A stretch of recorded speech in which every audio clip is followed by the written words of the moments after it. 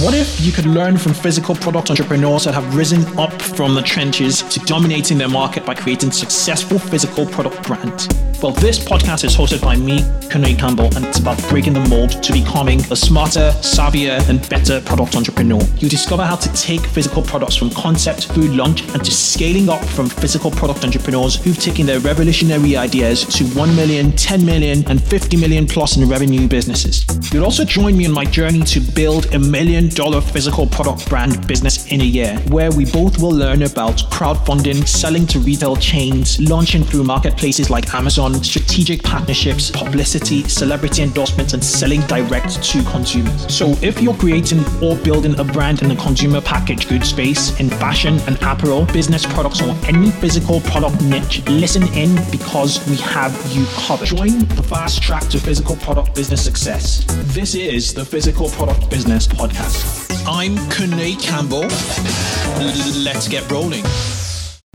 Welcome to the Physical Product Business Podcast, part of the 2X eCommerce podcast. And on this episode, we're going to be talking about a very unique marketplace, physical product marketplace that merges traditional e-commerce with the scalability of online marketplaces. Now, I have a very special gentleman who is the founder of the marketplace called TrueFacet. The name of the marketplace is called TrueFacet, and it's an online marketplace for pre-owned luxury watches and jewelry. They're Techstar Seattle graduate, if I'm correct. They recently announced $7 million funding round. Without further ado, I'd like to welcome Tira to the show. Welcome, Tira. No, thank you very much. Yes, thank you for having me on the show, Kunle. Okay, fantastic. Okay, let's start off with you coming up with your background, a bit of your background, and how you came about the idea. Let's talk about your background. What is your background, Tira? Yeah, absolutely. So I thank you for having me on the show. So my background is I came from the jewelry and watch industry. I spent a decade in it. My family business has been in it for 45 years, them being one of the larger organizations. And that's where I firsthand saw all the traditional problems in a massively fragmented industry and knew there could be a better platform to be created around efficiencies and authenticity, solve the counterfeiting problem, the pricing problem, and give a really fair, trustworthy solution. But then I spent 6 years in the internet space because I just love technology and the way you can leverage technology to disrupt traditional markets like the jewelry and watch industry. Because the jewelry and watch industry, if you really think about it, it's like the Wild West. There's all this trading activity happening among 20,000+ retail stores. Prices are all over the place. For the same Rolex, if you go to 10 different places, you'll get 10 different prices to buy and sell. It makes no logical sense. The stock market doesn't have Apple stock trading in 10 different prices in an arbitrage. But I spent then, early days, I joined this fund called Lightbank, which was a fund that incubated Groupon and helped them as an entrepreneur in residence build an internet pawn shop, business school at Kellogg. And right before TrueFacet, I was one of the marketing leads at Fab.com, based in New York City, where we helped really scale up that business from a marketing and brand perspective. And January 2014, started building TrueFacet with my co-founder, Chris Chan. Right, it is. You've got a really interesting background. 3 things I picked up is one, your family business. The other was the incubator you were at, and then your experience in is it Fab.com or just Fab? It was Fab.com. Fab.com, yes. All of that's coming in, and then your Techstars, experience. All of that blending in for you to creating your TrueFacets with your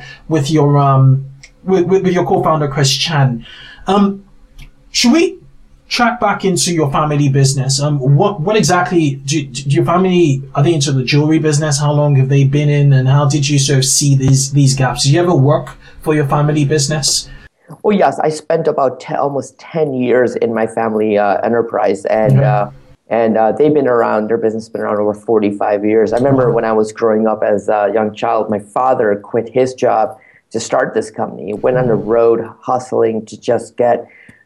He built a B2B business around, supplying diamonds and finished jewelry products to retail stores around the American markets, and then eventually global markets. And now the family business is extremely large with other family members. My 2 young brothers are still there, And one of the things I saw, because we sell to thousands of retail stores, right? And over the years, offline business started going on. So I saw three major trends. First of all, as the years went on, online started growing 3 times faster than offline. So the consumer behavior shift happened where consumers said, online's becoming more trustworthy. I have a lot more variety. I have a lot more education. And it just feels a little bit more transparent than the potential offline markets. And going into a jewelry store started becoming more and more intimidating for the newer consumers, or I call them the new savvy affluent audience. So that's one trend. 2 was a counterfeiting problem, right? There's a lot of like Rolexes out there that, may have real parts, but the strap or the dial or the moving aftermarket. As a result, that's like removing the engine of a car.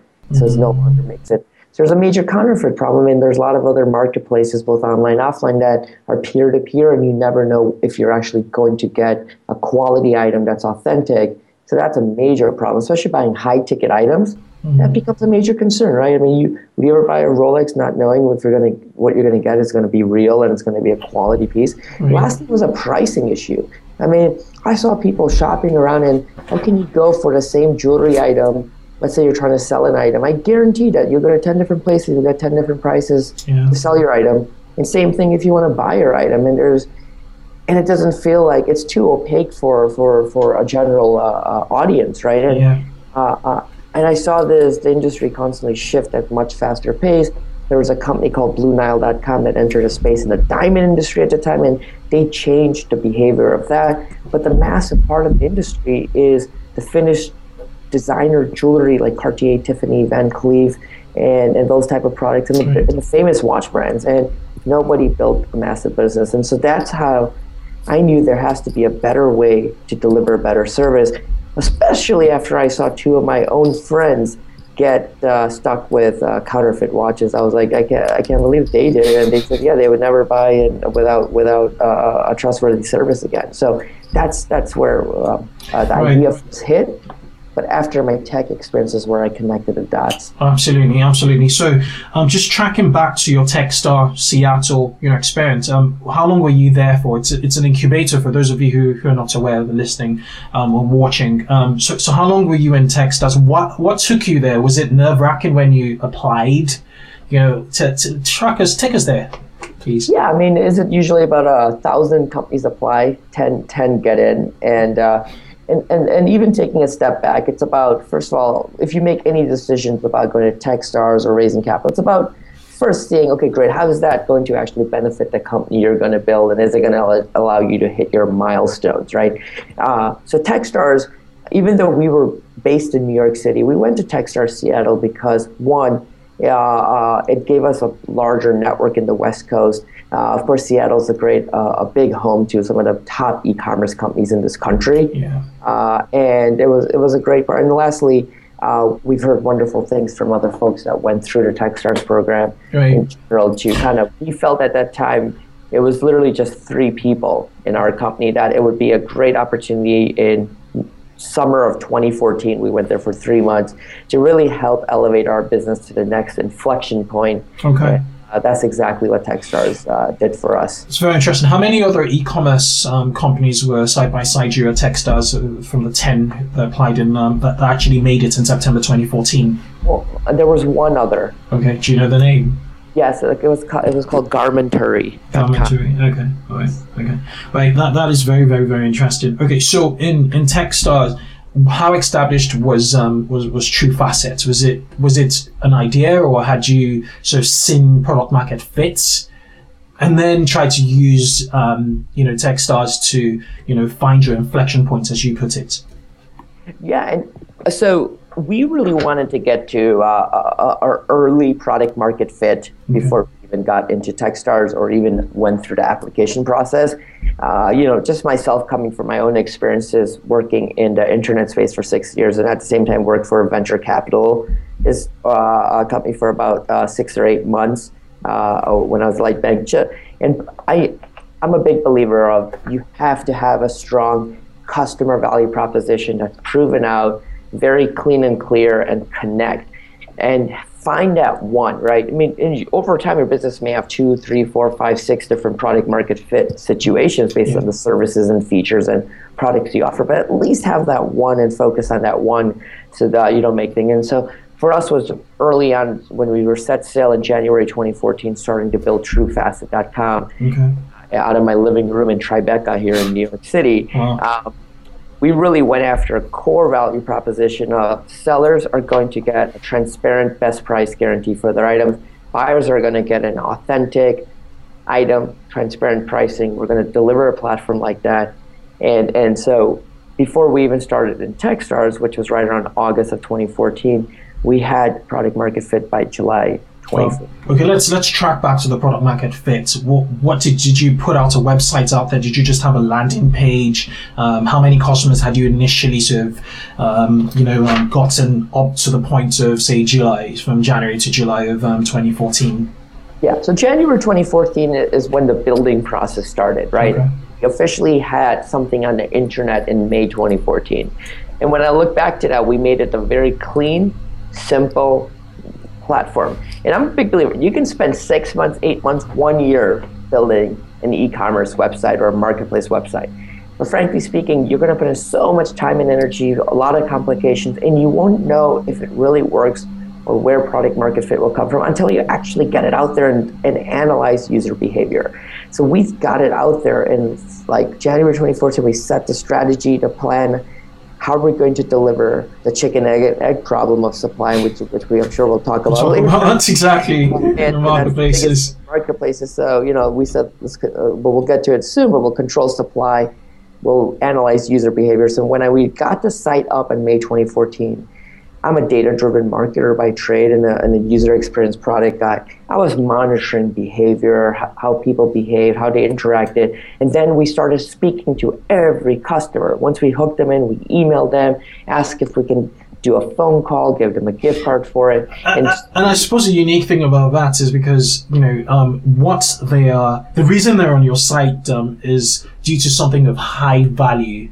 Yes. They'd be more than happy to have that conversation with you. So, yeah, sorry, go on. No, absolutely. No, and more important for us, we wanted to make sure that we're going to build a long-term business that delivers value every day, right? Mm-hmm. And figure out what that unique differentiation value is going to be. Yeah. And so that's how we got the product market fit. And pretty much by July of 2014, we had that initial connection with the consumer, and then we actually started redesigning and revamping the platform based on early user feedback. Okay. We launched that in October 2014 while we were at Techstars, and then just started scaling up. That's when we started growing about 120% on a quarterly sales growth. Okay, that is very interesting. One question I have is, where did you get the traffic from?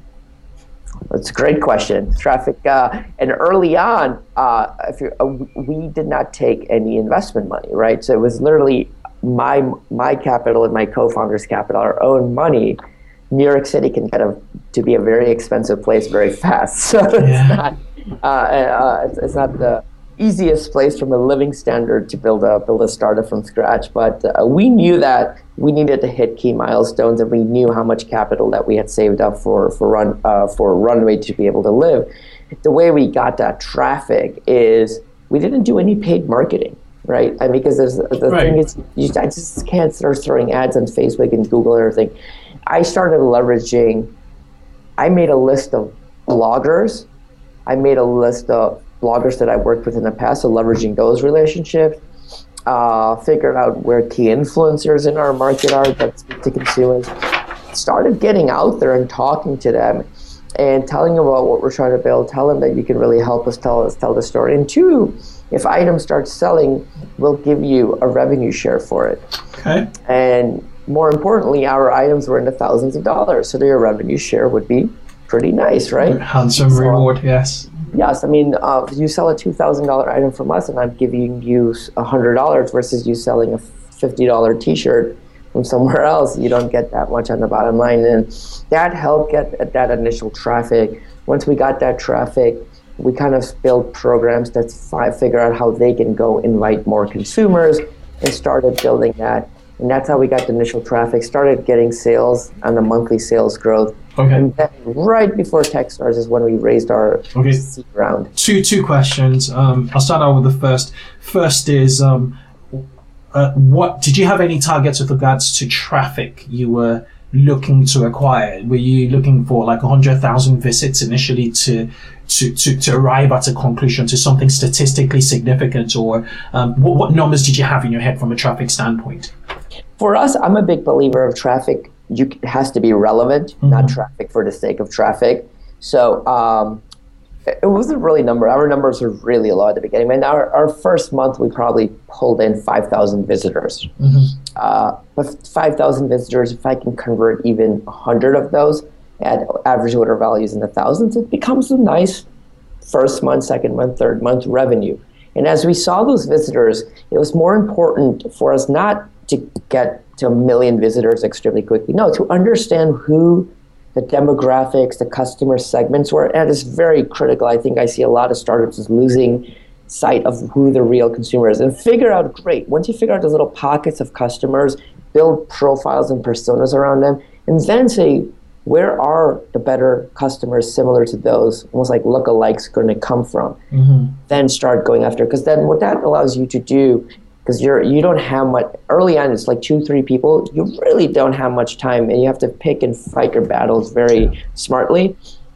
You don't want to be out there trying to talk to thousands of bloggers in the wrong customer segment. So that's how we did it. So was customer segmentation at the time a manual process or automated? You know, we have the likes of Facebook creating lookalike, audiences and, establishing, what your audience, segments are.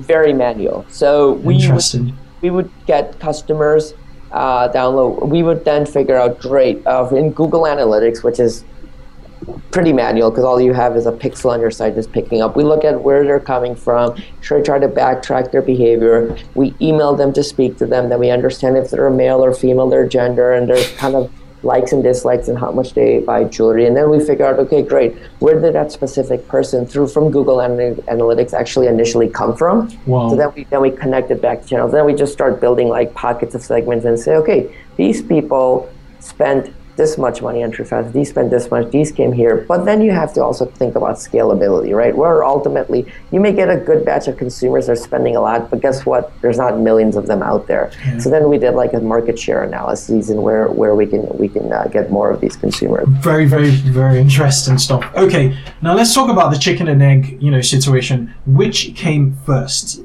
Buyers or sellers? What was week one like?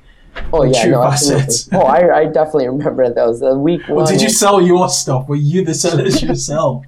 I wish I had that much stuff to sell.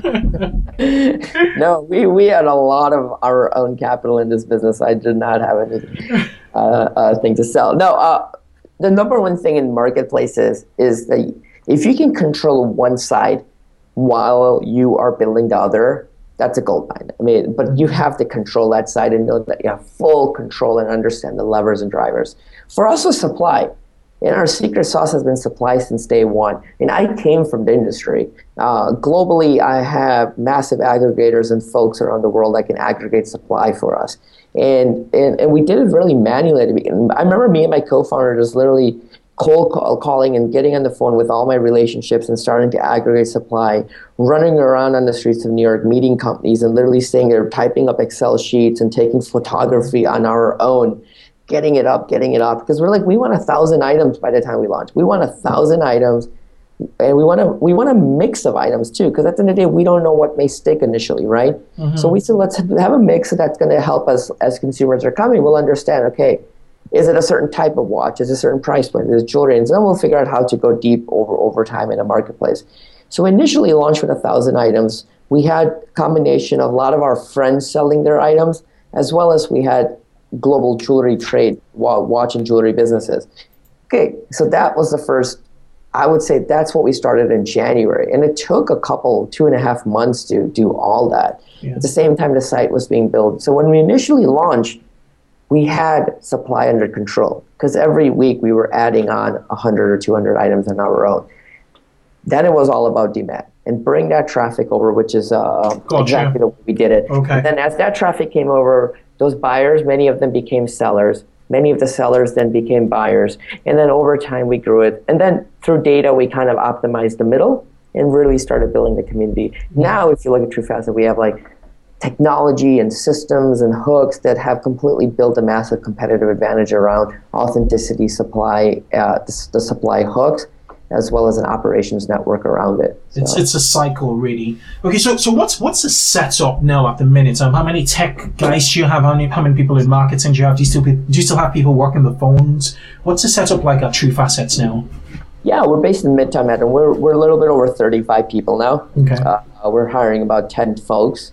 So our organization has definitely grown. We just moved into our new offices 2 weeks ago. Wow, congrats. Yeah, thank you. Appreciate it. We had to get out of the old one. People were literally sitting on top of each other. Oh. Yeah, that was interesting. Imagine having a bunch of people in a very small office. But no, we're excited. And to answer your question, our tech and product team is around 8 people. Okay. Marketing is around 6. We have a team called a concierge team, not just customer service, because when we deliver an experience, one of our things, yes, we're offering you authenticity, the best pricing, and the best brands in the world to shop from.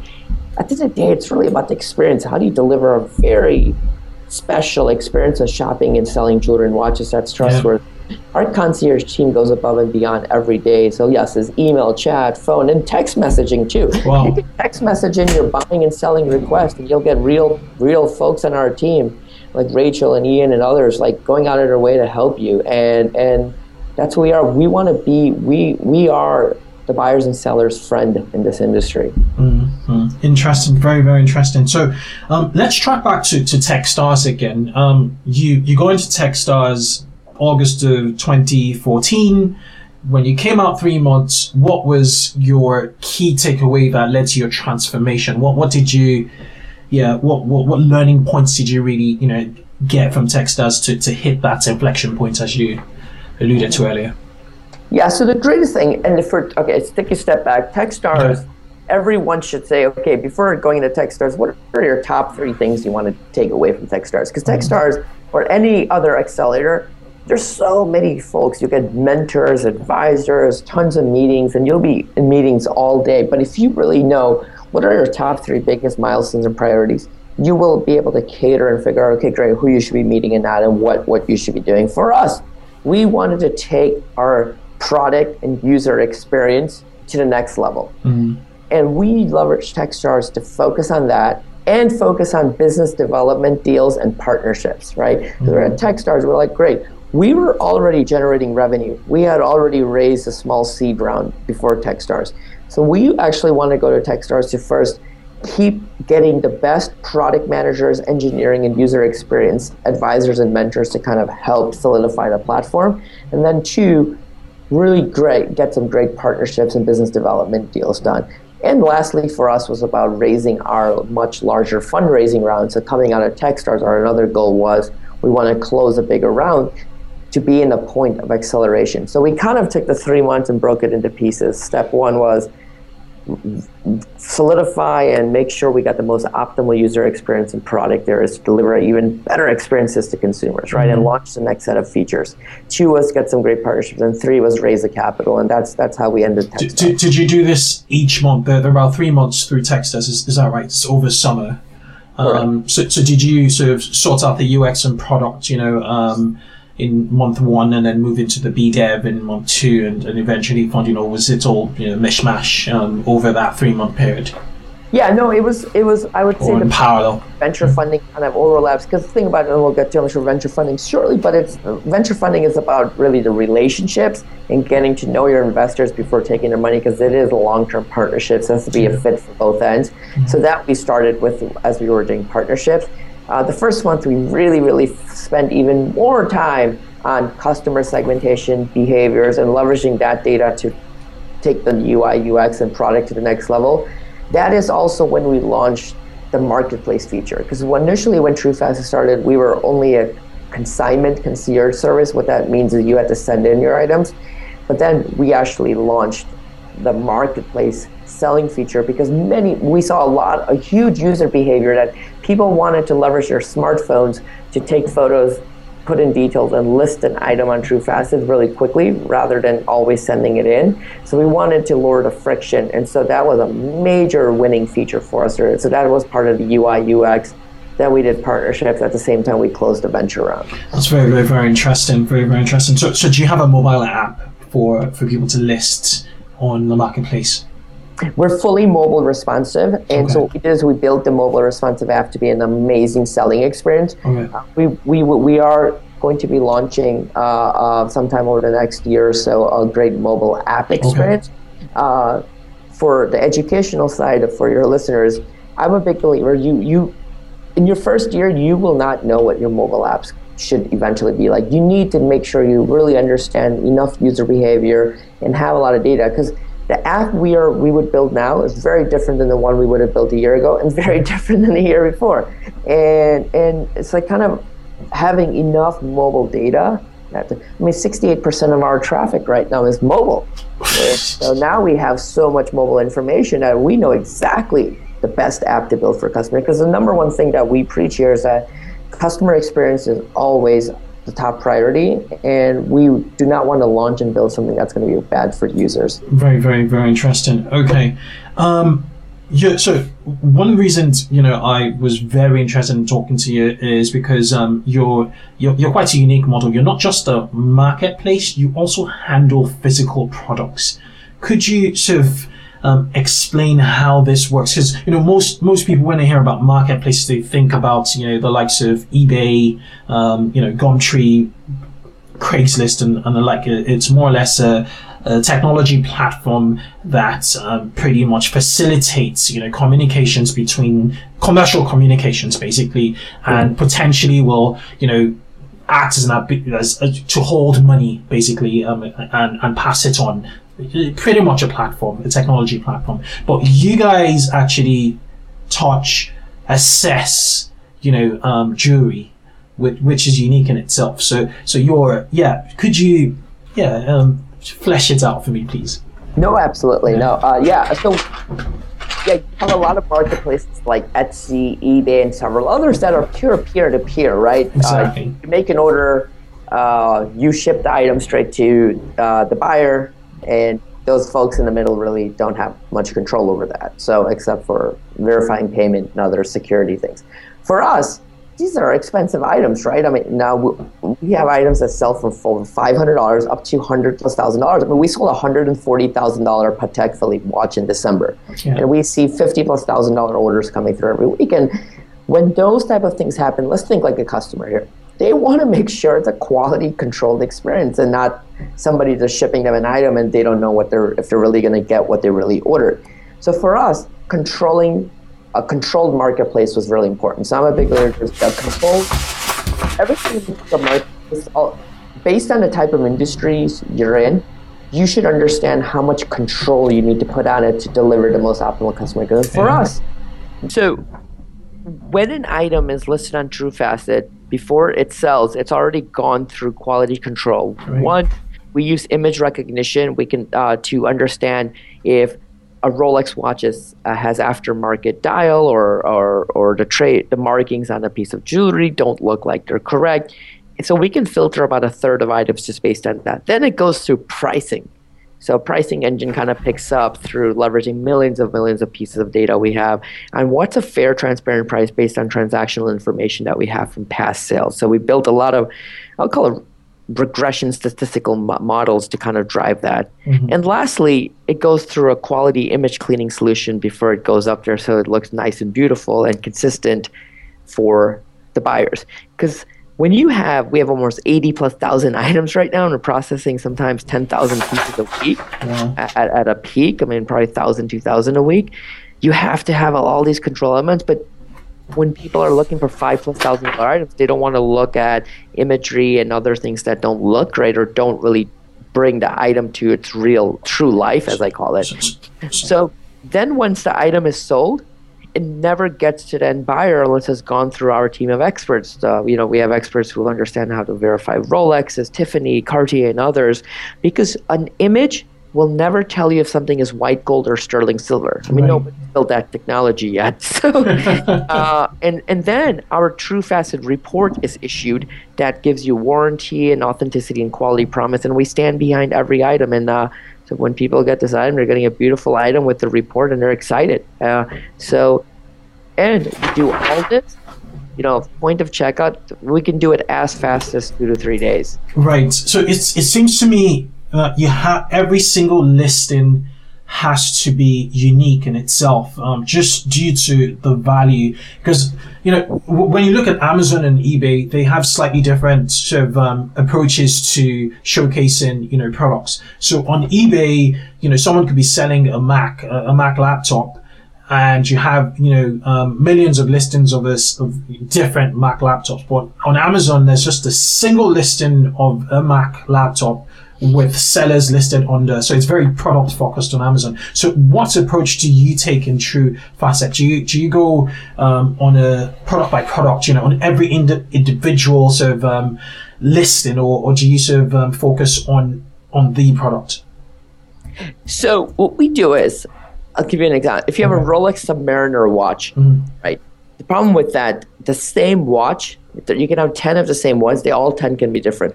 One may have the box, one may have the papers, one may have box and papers, one may be missing links, one may have a little scratch. So based on that, the pricing is also adjusted. Right. So unlike other marketplaces where you have a single listing, or if you're selling brand new items, you can have a single listing and you can have 50 SKUs, multiple sellers potentially providing that item. We can't do that because every item is actually unique. And for us is making sure every single item is shown in a transparent way to consumers. So that's the difference between our marketplace, because every item, the majority of items, we only have one in stock. Once it sells, you won't be able to get it until another one actually is available in the market. So the photographs, I'm on your website now, I'm on TrueFacet.com now, and I can see a Rolex Submariner 16610 with a photograph. Does that mean that once this is sold and someone else has this watch to sell, you need to take photographs again, or would you use the photographs you have in your library and just make a point that, okay, this one we're selling does not have a box, for instance? Yeah, so that's a great question. 90% of the time we have to, the photography is retaken. Wow. Because it is going to be a different watch. But we have actually an automated solution that does that, because most of our photography are it's all user generated. So users are actually taking photography. Our system that we built just cleans the photography. Wow, and makes how does it take such clean looking photographs? That has taken us 2.5 years to get out the door. I give a lot of I would say dimensions for our as Chief Technology Officer on getting that done over a 2.5 year period. It was work in progress, a lot of iterations, but we know it's very important for consumers. The other 10% of the time, we know that we're going to get back the same item, because we do work with the global jewelry and watch businesses. We have tens of thousands of jewelry businesses globally selling through us. Yeah. So if they're constantly providing the same item to us, we don't need to retake that image, right? From the professionals, okay. That is correct. Right. That's very, very, very interesting. And one other thing I wanted to just mention, it's not really a question, is when you're selling such expensive, personal jewelry, user experience is absolutely important, and photography is really important, and just being on the site both on a mobile and desktop just drives that touch, a very high touch experience, which probably which just gives that much confidence to people who are coming on your website for the first time. One question I have is how long does it take, how many visits does it take visitors to either leave their details or actually get in touch with yourselves? Is it usually on first visits, or do they do they come a number of times before they start to engage with you? No, so so that's a great question. It depends on the value of the item. So, for example, if it's an item usually an average of under $10,000, we've seen the large majority of our sales happening in less than 3 days from the first visit. So they close that gap in less than 3 days. And as you build a business over time and have a lot of great value that's known to the mass audiences, you're going to be able to close that loop even faster and faster. And then if the order item is above 10,000, we definitely see our concierge team being a lot more helpful to them. People call, people chat with them, they get to know the company better, and primarily we want to be there to help them and guide them in every step of the way, before, during, and after the sale as well. So even when the customer purchases from us, we never forget them. We're always reaching out to make sure they're satisfied. Fantastic. Before we wrap up, I'd like to know what marketing is like today in 2017. It's interesting. I believe marketing right now is the new generation of content marketing. We've seen that the content side of marketing and storytelling has taken off to the next level.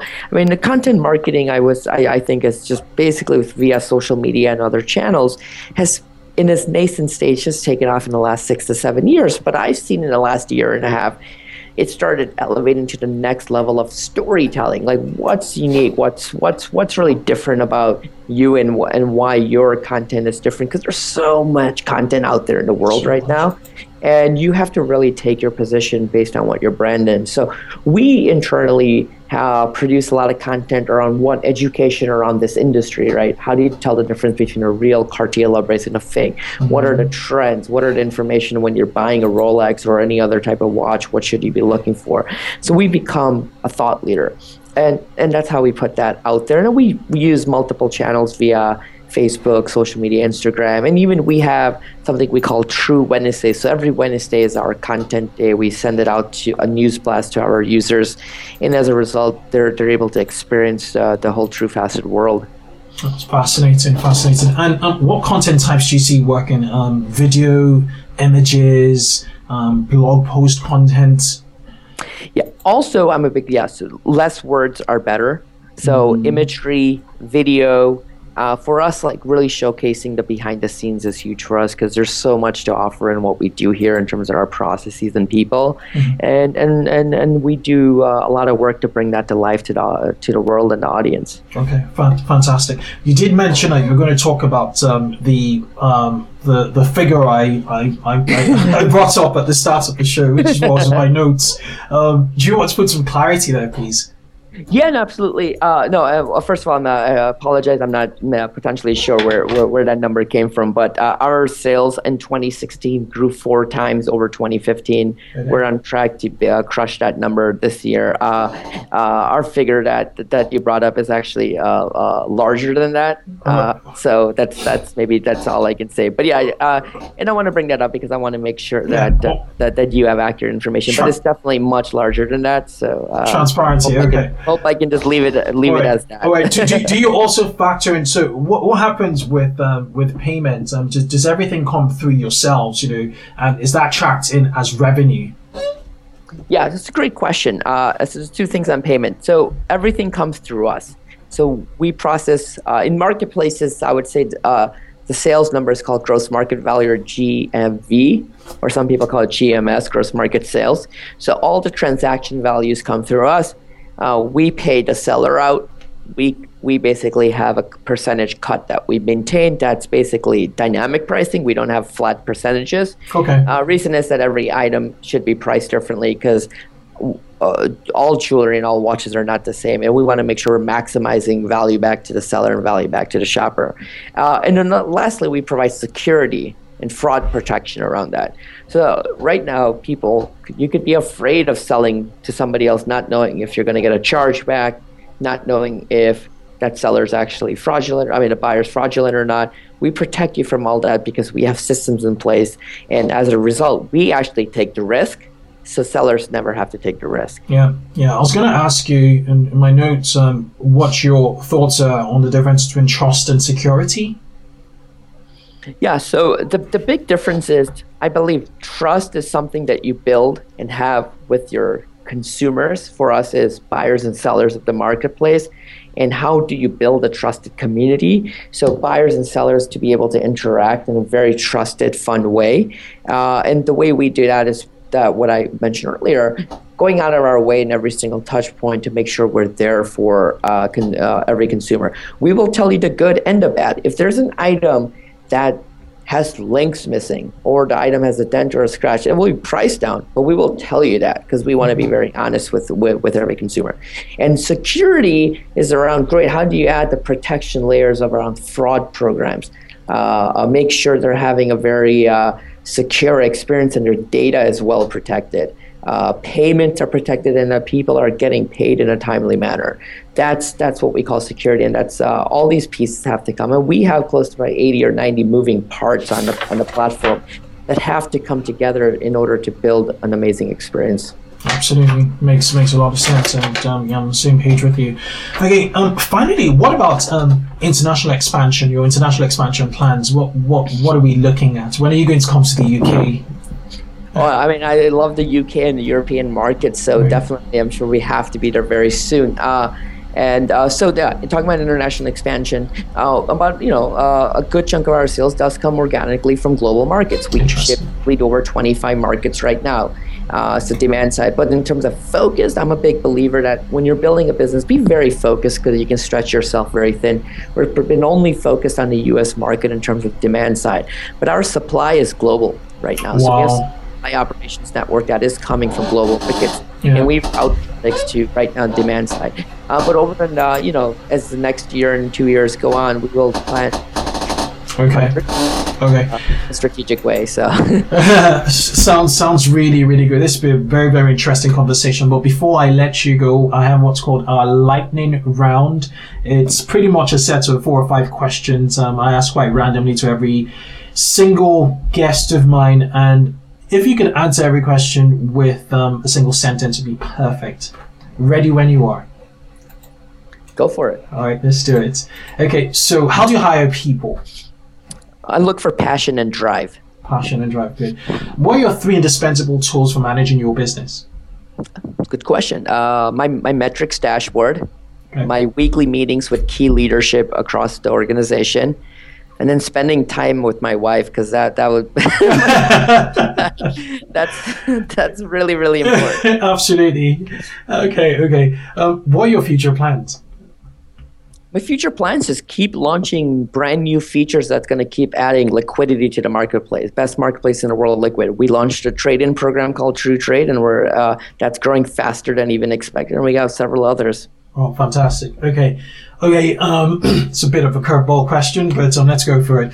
What's been your best mistake to date? By that I mean a setback that's given you biggest feedback. I would say the biggest feedback, and not necessarily setback, but going back to the point I just brought up, we launched this program called TrueTrade, which is our trade-in, so you can swap products, you can trade in, trade up, and we launched it thinking that, it's going to grow at a nice, stable place. No, it actually has been growing 3.5 to 4 times faster than expected. And there's people on our team that are so overwhelmed that they're actually, we're supposed to get back to consumers in less than 48 hours. We're literally trending on day 4, day 5. And so one thing is, probably have launched that potentially to only 25% of our users would have been great. We beta tested for 6 months. It worked so well. If we launched it to 25% as we ramped up, but we said, let's get it out there. People love it. And now we're basically fixing optimizations to make sure we can get back to people faster, and that's primarily hiring a couple more folks. Yeah, that's a good problem to have, though. Yeah. Finally, if you could choose a single book or resource that's made the highest impact on how you view building a business and growth, which would it be? Yeah, I would say resources for us primarily. I mean, the number one thing was getting some of the best advisors and board members around the table. Mm-hmm. It is very important. As you build your business, you are going to have a board of directors. Mm-hmm. Your key venture capital investor will be on it. You want to make sure you got the right people around the table, because by not having the right board members can make for a very, very tough time, and very tough time to grow the business the way it's supposed to be grown. So, we have great leadership from the industry. For example, a gentleman named Francois Kress, who used to be the CEO of Bulgari, Prada, and Racing Caroline.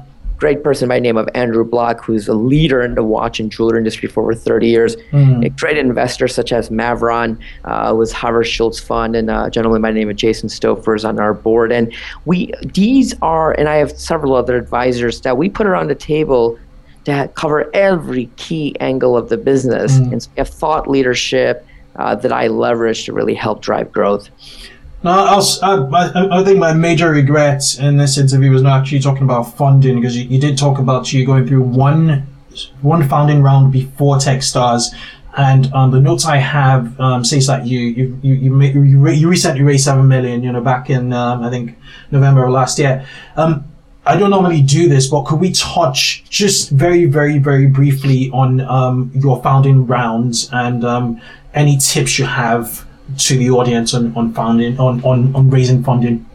Yeah, absolutely. I'll give a quick tip first, and I'll go into how we did it. So, quick tip is raise funding because you know exactly what milestones you hit. So lay your milestones down, and then take a step back. Be like, okay, what's your milestone? 6 months, a year and a half to 2 years, right? And because you want to go raise enough capital and buffer it too, because it's not a straight road. You were going to put a milestone in place. It's not going to be a straight road. You're going to go in ups and downs, and you're going to figure out how to break through based on making adjustments. So raise enough capital. So great. Now you know exactly how much you're going to raise to get those milestones. And that's the most important. 2 is make sure that you are meeting a lot of investors, getting to know them, having coffee, because it's a partnership. It's a long-term partnership. And not having the right investors can make your life really bad, and you want to make sure you got right supporters around the table. And so that's what we did. We got to meet a lot of folks. Our first funding round was in 2014. We raised $1.7 million 6 to 8 months after, and that was primarily to get to the next milestones of just top growth and keep growing the market.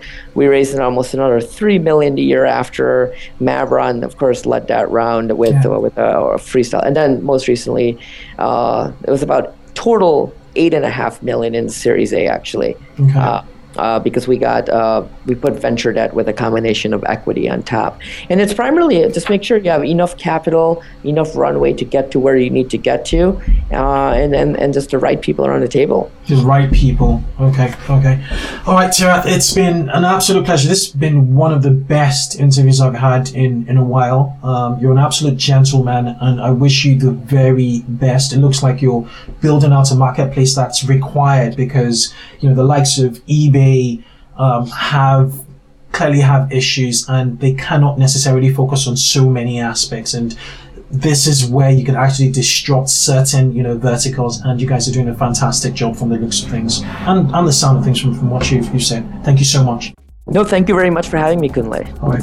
Cheers. Do have a good one. And everybody, the show notes will be ready. Just one final question. If people wanted to, other than engage with TrueFacet, listeners, if they wanted to get in touch with you, follow you on, social, what's the best platform and what are your handles? Well, no, absolutely. My Twitter handle is at TKAMDAR1. Okay. So, okay. Cool. That's my Instagram handle as well. Okay, awesome. Thank you so much, Tirath, and do have a good one. You too. All right, bye.